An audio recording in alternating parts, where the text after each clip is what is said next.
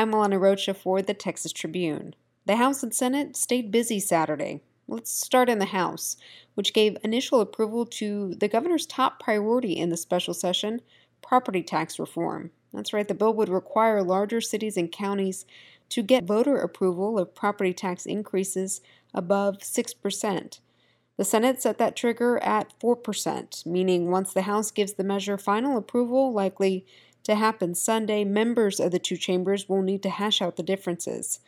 The House also gave an initial okay to Senate Bill 11, which deals with how do not resuscitate orders should be carried out in hospitals and other healthcare facilities.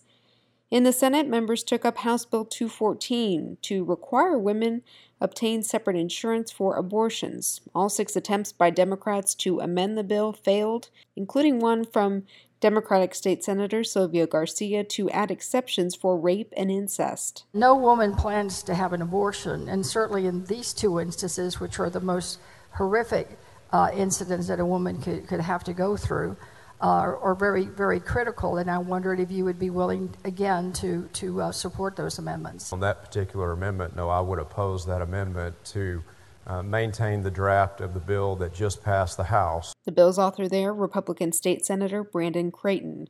The Senate is expected to give HB 214 final passage Sunday. It'll then head to Governor Greg Abbott for consideration. With the special session set to end no later than Wednesday, both chambers will be back at it late Sunday. The Senate at 5 p.m., the House not till 7:45. The two will consider each other's bills to address the school finance system. Until then, stay up on the latest at texastribune.org.